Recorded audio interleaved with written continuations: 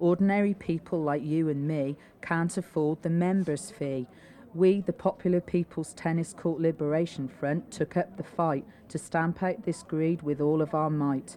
We came up with a cunning and devious plan to make our plight known to every woman and man. As you are all aware, a sacrifice had to be made, hence we came about with the daring duck raid. South Cerney's final duck race, we halted just in time, those innocent ducks snatched in their prime. Well, Richard Kirkham, you're apparent leader of the Popular Tennis Club Liberation Front. We're now here at the scene of the duck napping by the river.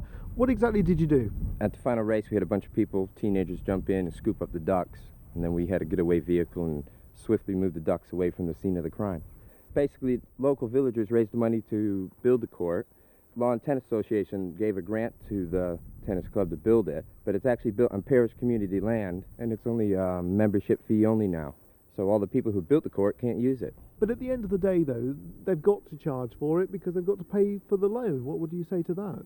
Well, yes, we don't disagree with that at all. What we want is a hourly fee introduced, so if you use it once a week, you pay £3 or whatever. The more people who use it, the more money they'll raise. But out of a village of 2,600 people, there's only a small number who can actually use it. And the fees are so high to join, nearly £100, that the people who help raise the money by raffles and barbecues can't afford to use it themselves. Well, the first that we ever heard of these demands was the ransom note that was floated down the river. If you have a grief against either an individual or an organisation, to talk first rather than take almost terrorist or guerrilla action. It would have been very nice for people who perhaps have concerns about the tennis club to come and talk to the tennis club first. Stealing the ducks was absolutely despicable because it was just a country fun thing. And I think it's outrageous. There's far too much of it going on all the time. No, I think that's not playing cricket or ducks. I thought it was a very good wheeze to draw attention to the plight of the poor young lads and lasses of the village that cannot actually play on the tennis courts. They cannot afford the fees to join the club. You do have to pay to keep things up. Brought the plight of the village, obviously, to the media. I'm quite happy with the way it was carried out. It was a bit unfortunate that fisticuffs were thrown in the river.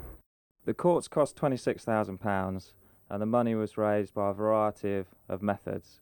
There were some grants from the Sports Council, from the Cotswold District Council, there was some local fundraising, but the vast majority was made up from a loan from the Lawn Tennis Association. We have to pay that loan back in 7 years. The beer's not free in his pub.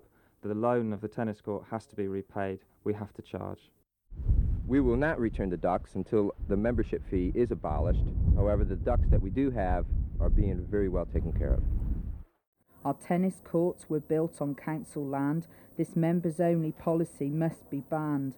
If you don't take notice, remember you were warned. Your little yellow ducks will be sadly mourned.